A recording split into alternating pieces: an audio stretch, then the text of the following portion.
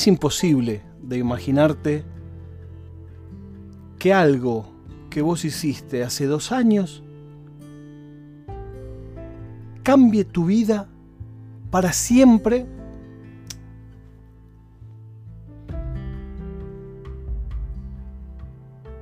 Arrancás tu día como cualquier otro, encontrás una cosa que te llama la atención, avisás.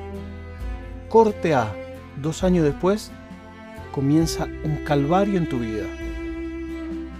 Vos decís que es de manera completamente injusta. Y yo también. Tuve una charla en profundidad con una persona a la que le pasó esto.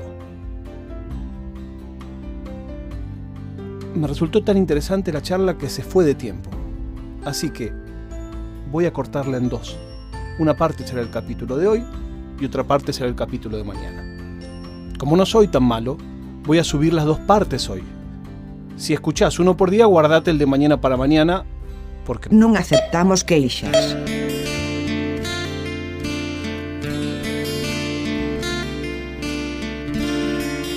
A todos nos gustaría saber qué piensan los otros. A todos nos gustaría poder ver lo que hacen los otros. A todos nos gustaría que nuestra presencia sea invisible. Y para eso hay 2 caminos.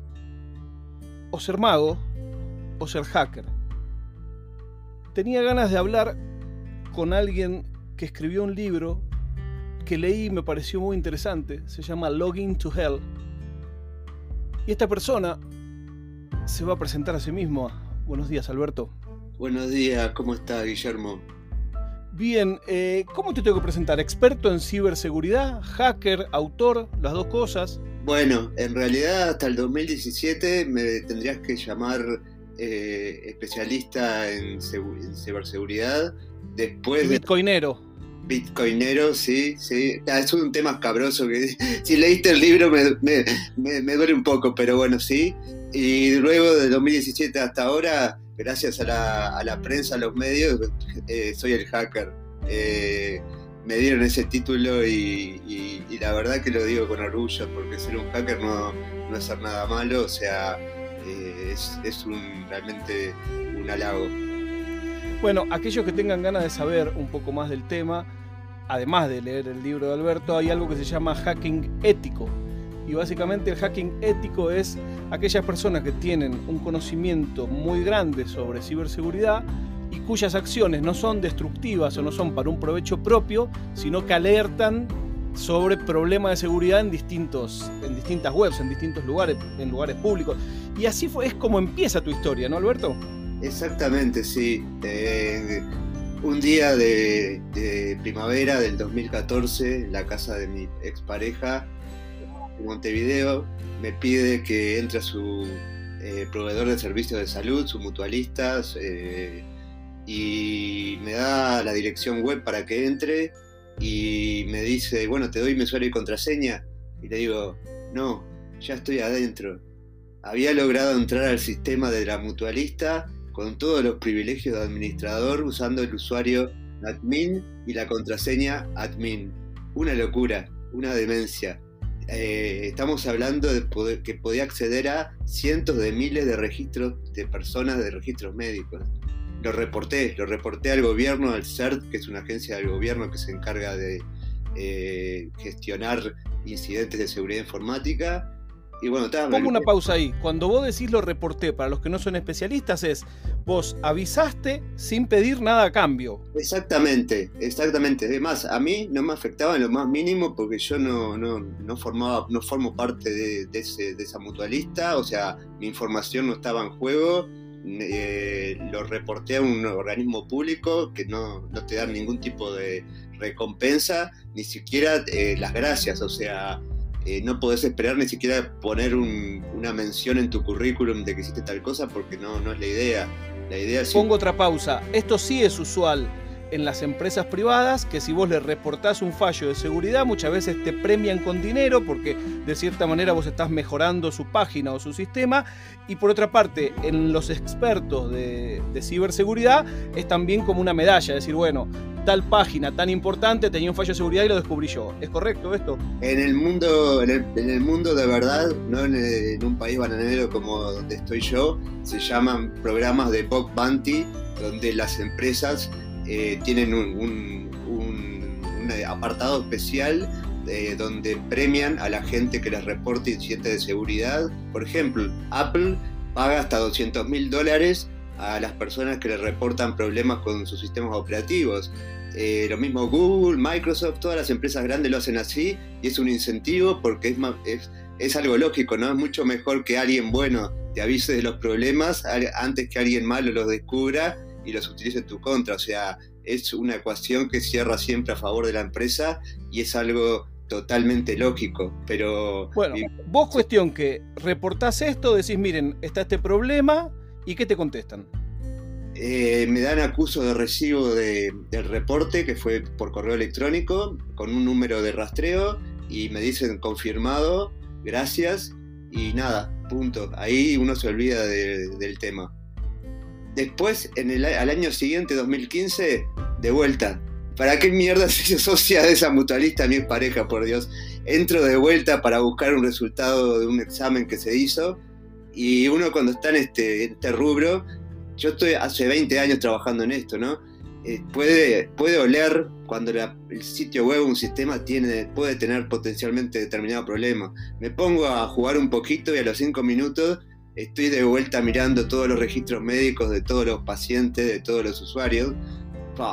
Era también una bobada el problema que tenía, lo reporté. Eso 2015. 2017 me golpean a la puerta Interpol, me llevan preso, me arrestan. Yo no entendí. Entre medio de esos 2 años vos nunca tuviste noticia de esta gente, no supiste nada, nunca hablaste con ellos, nada, cero. Nada. Además, con el proveedor de servicios de salud jamás tuve ningún tipo de contacto, o sea, todo fue a través del gobierno. Yo no me puse en contacto con el proveedor de servicios de salud porque me parecía que no correspondía, o sea, que el vínculo tenía que ser entre el gobierno por la gravedad que era. Y ellos. Yo simplemente me limitaba a informar de los graves problemas de seguridad que tenían. Claro, cuando hablamos del riesgo, de lo que está hablando Alberto, es que todo esto era información personal con lujo de detalles, con el gran riesgo que conlleva, que es el robo de identidad. O sea, con esos datos cualquiera se puede hacer pasar por vos en un montón de lugares, después te termina trayendo problemas al verdadero dueño de esa identidad. O sea, ese es el riesgo real de esas fallas, ¿verdad? Exactamente, y estamos hablando, como te dije, de cientos de miles de personas. O sea, no es nada menor. Además, la información más privada que uno puede tener, que es su historia clínica. Bueno, pará, y te cae 2017, te golpean la puerta, la policía.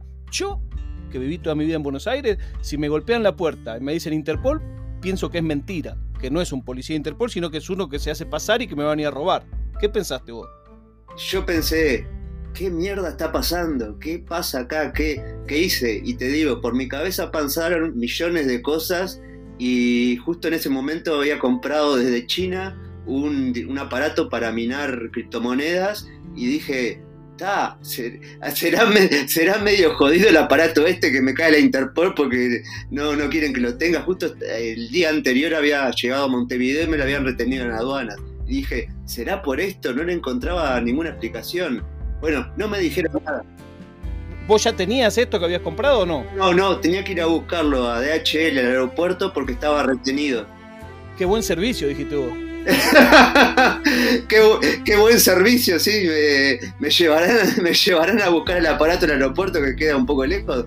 Bueno, y te golpea. ¿Y cómo comprobás vos cuando alguien te golpea la puerta y dice soy de Interpol? ¿Cómo comprobás que es cierto?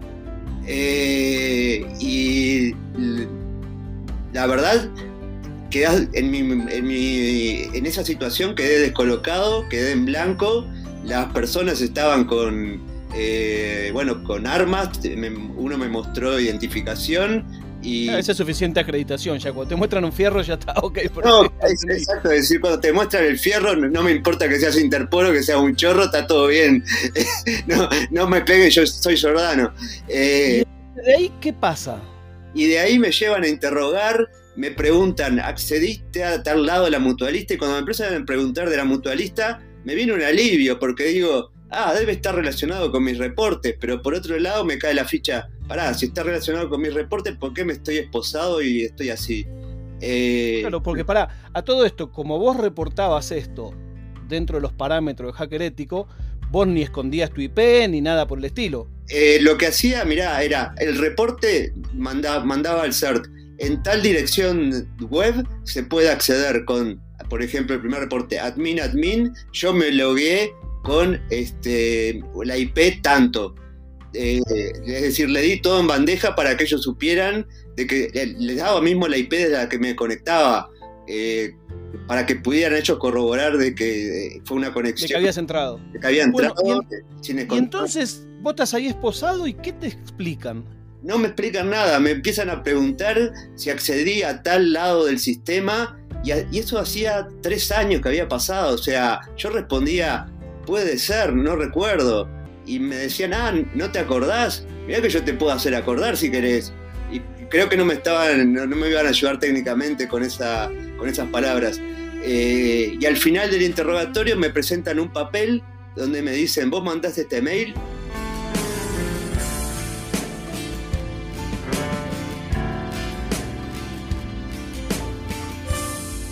Oficina Nerd Podcast.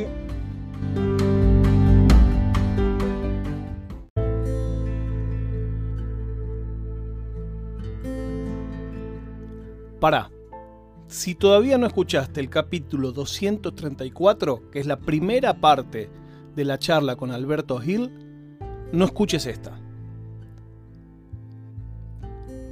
Esta es la segunda parte de la conversación, que empieza en el departamento en el que estaba Alberto, con un tipo de Interpol poniéndole un mail en sus narices y preguntando: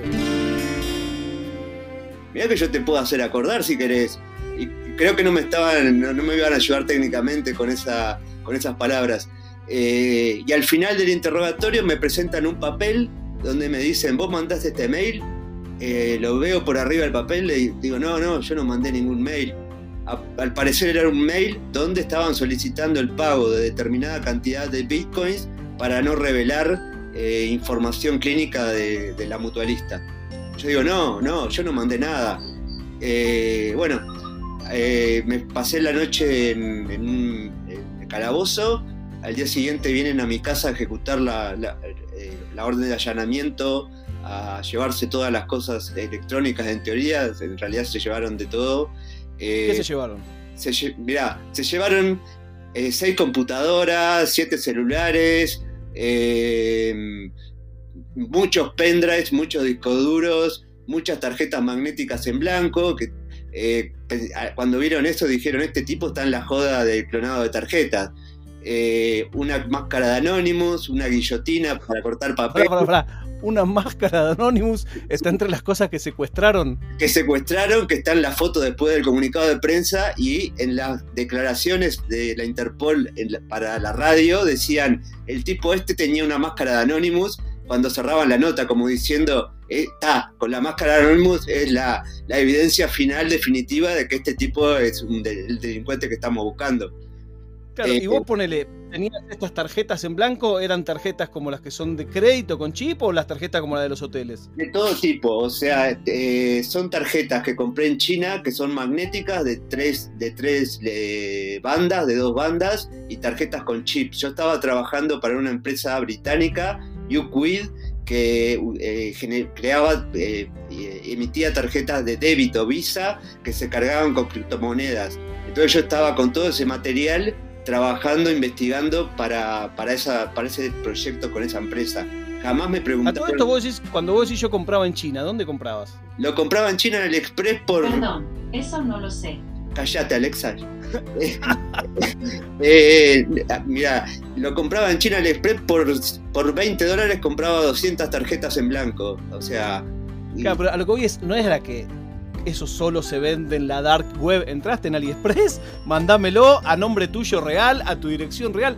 Claro. A ver, sin ser una mente maestra del crimen, lo primero que uno piensa es, si vos vas a hacer cualquiera de esas cosas para hacer lío, no te lo vas a mandar a tu casa, no te lo vas a mandar a tu nombre, no lo vas a comprar con tu tarjeta, no lo vas a comprar en una web de acceso masivo. No sé, No, pienso todo esto desde afuera. exactamente, o sea, si vos vas a cometer un asesinato con un revólver, el revólver no lo vas a tener a tu nombre, lo vas a comprar, lógicamente lo vas a intentar conseguir por otro lado que no tenga ningún vínculo contigo. Es algo que es totalmente razonable para cualquier delito, las herramientas que vayas a usar que no se asocien contigo, no dejen ningún rastro. Y este mail que pedían los Bitcoin, que era una billetera, decían, tienen que mandar Bitcoin a tal billetera y chau. Mirá, después de que fui preso y pasó un año, pude acceder al expediente de 1000 páginas y pude leer el mail impreso. Decía, envíen, no recuerdo si eran 15 bitcoins o algo parecido, a la dirección siguiente, a la siguiente dirección, 2 puntos. Y estaba vacía la dirección, no había dirección para depositar los bitcoins.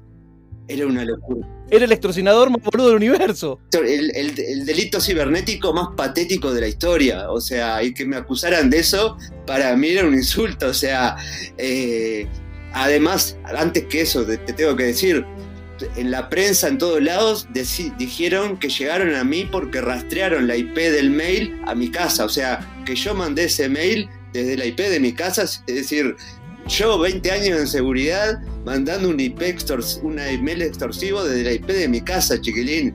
Eso es mentira, en el expediente no aparece en ningún lado ese vínculo que mencionan en todos lados. Ese vínculo solo lo dicen en la prensa. Solo en la prensa, y llegaron a mí porque tenían unos registros de febrero de ese año. A mí me llevaron arrestado en septiembre, que había hecho lo que se llama un port scanning en la mutualista. Un port scanning es un barrido de puertos para ver qué está abierto, qué está cerrado, que lo hacen absolutamente todos los investigadores de seguridad, los especialistas de seguridad. Yo lo hago con mi banco, o sea, no es nada extraño, nada invasivo, simplemente queda un registro y llegaron a mí por eso y nada.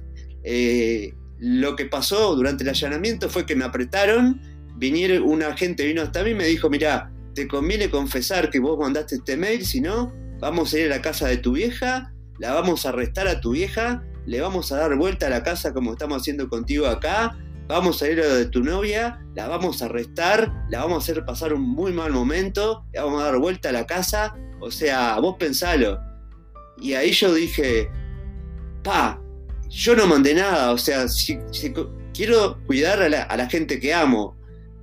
Si confieso que lo hice, mañana yo voy a poder demostrar, porque no va a haber ninguna forma de que puedan vincularme con ese mail de que yo no mandé nada. Fue el peor análisis que hice en mi vida de una situación. Confesé, dije que sí lo mandé y nunca tuve la posibilidad de poder probar lo contrario en ninguna instancia del proceso.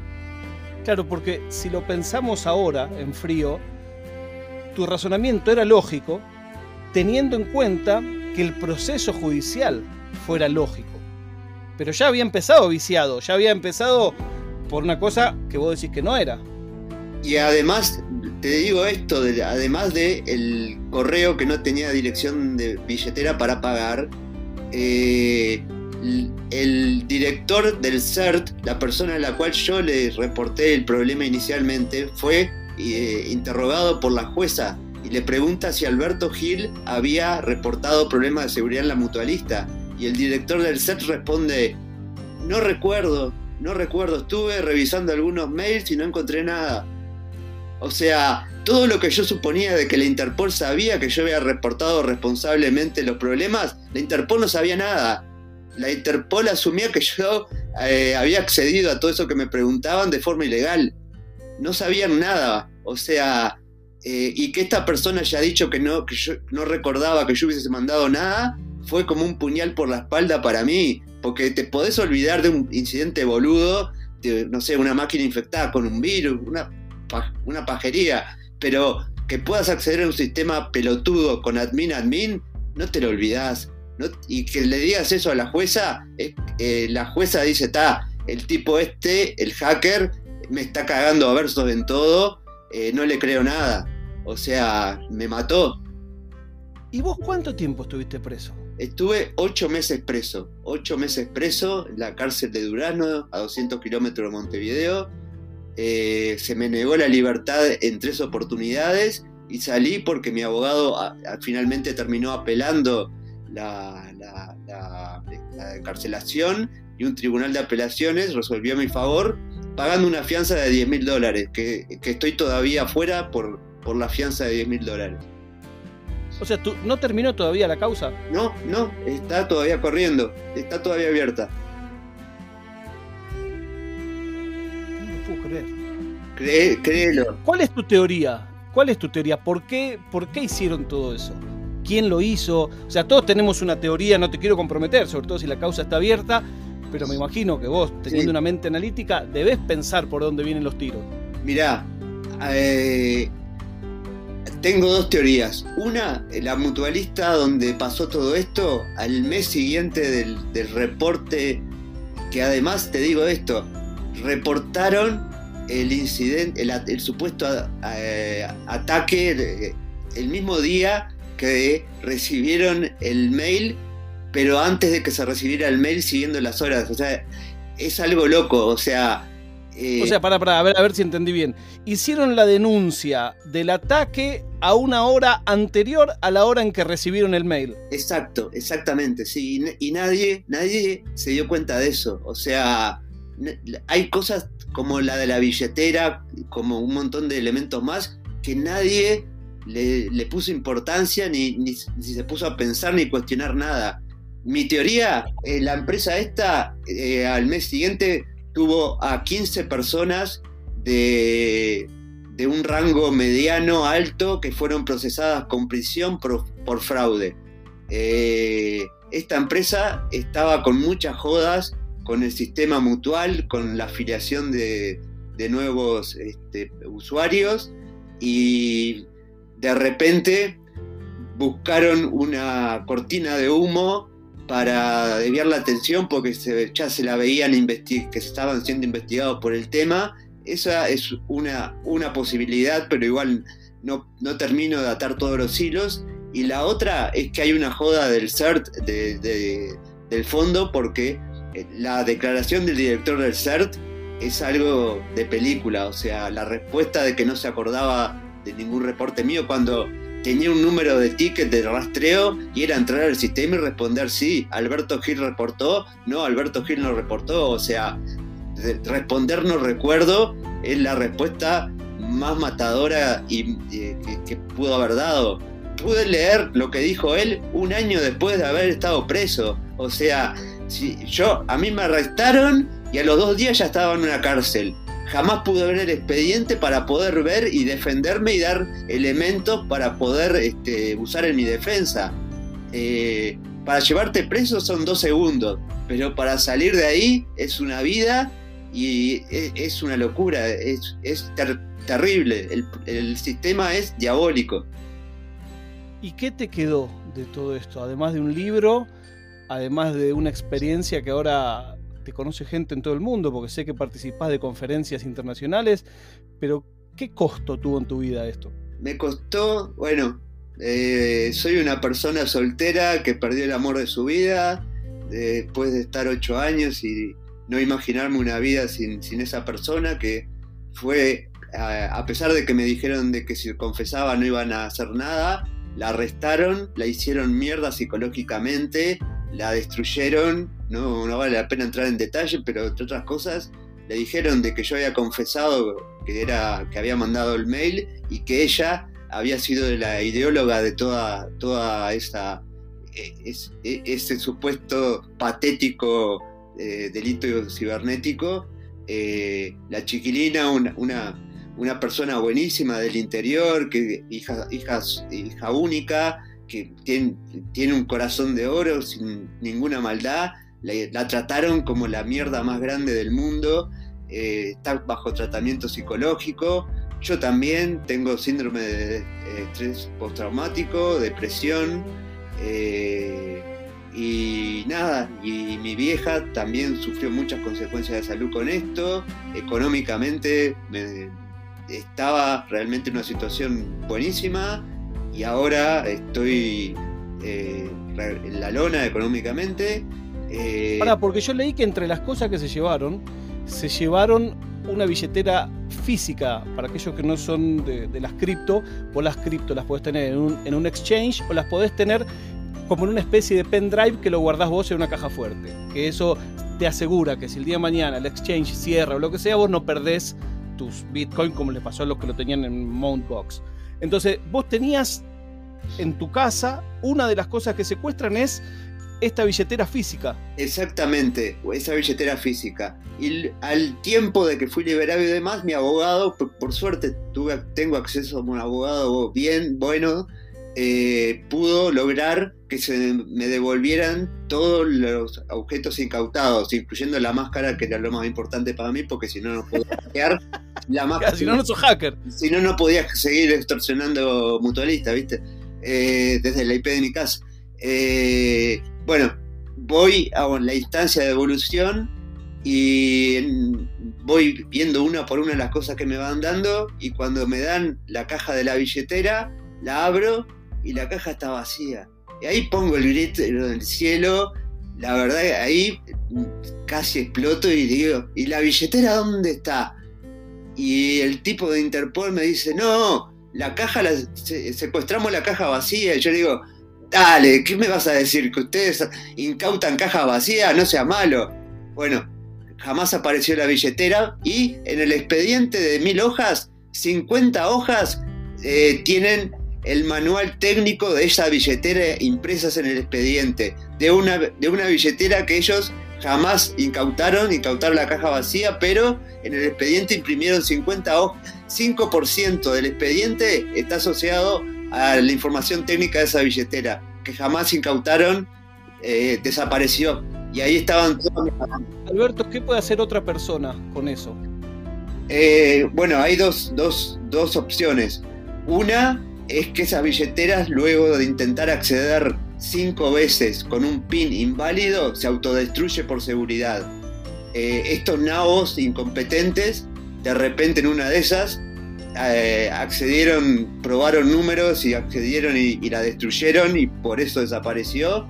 U otra es que tiene una cartilla de recuperación que estaba en la caja, y con esa cartilla de recuperación se puede acceder a las criptomonedas, que la cartilla desapareció. ¿Y cuántos Bitcoin había ahí? Pero te digo, antes que nada, había Bitcoins que no eran míos, que eran de mi expareja, que jamás me recriminó, que con todos sus ahorros me dio para que yo comprara. Eran 2 Bitcoins, le debo a ella. Cuando estaba a 50.000, $100.000 le corresponderían a ella. Los compré a $1.000 a los Bitcoins. En total habían 27 Bitcoins. 27 Bitcoins, 20 y tantos Bitcoin Cash, 10.000 Ripple, 1.000 Litecoins. Estamos hablando de muchísimo dinero. Que a grosso modo de $200.000 mínimo. No, estamos hablando de más de $1.000.000. Compré Litecoins a $3.05 y el Litecoin se fue está cotizando ahora, ponerle $200, por decirte algo, entre $100 y $200. Yo los compré a 3.5. O sea, y además ese dinero para comprarlos fue todo producto de mi padre falleció en el 2015, y un seguro de vida de mi padre me dejó un dinero para mamá y para mí, que lo invertí en eso, y estaba todo ahí. O sea, lo que yo pienso es que cuando vos podés tratar con gente mala y podés tratar con gente incompetente, cuando se cruzan esas dos líneas, y eso estamos muy acostumbrados a que nos pase a los que hablamos en castellano, creo que ahí hay un quilombo grande, ¿no? Cuando se cruza la incompetencia con la arrogancia y con el poder inmesurable, ahí hay un gran... Y egos de la gran puta, ahí te estás chocando contra una pared de la gran puta.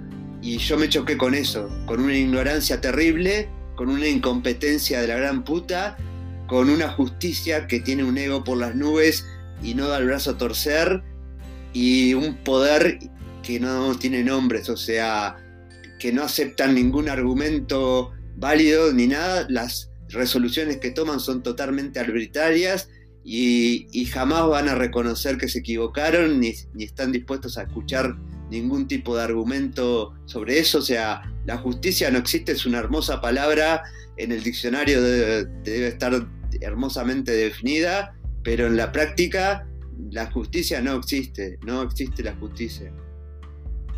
Bueno, Alberto, yo te quiero agradecer por tu tiempo. Quienes quieran leer tu libro, ¿cómo pueden hacer? Pueden entrar a amazon.albertogil.com. Voy a poner un link en la descripción de este episodio, así lo pueden entrar directamente. Y también, si podés, tengo una petición en change.org para cambiar la forma en que se investigan los delitos informáticos en Uruguay, que podría ser en Latinoamérica, podríamos extenderla, ¿no? Es que realmente la triste realidad es que debería ser así. No es nada, la vida no es nada, disfruten la vida, no es nada. Un abrazo grande, los quiero mucho.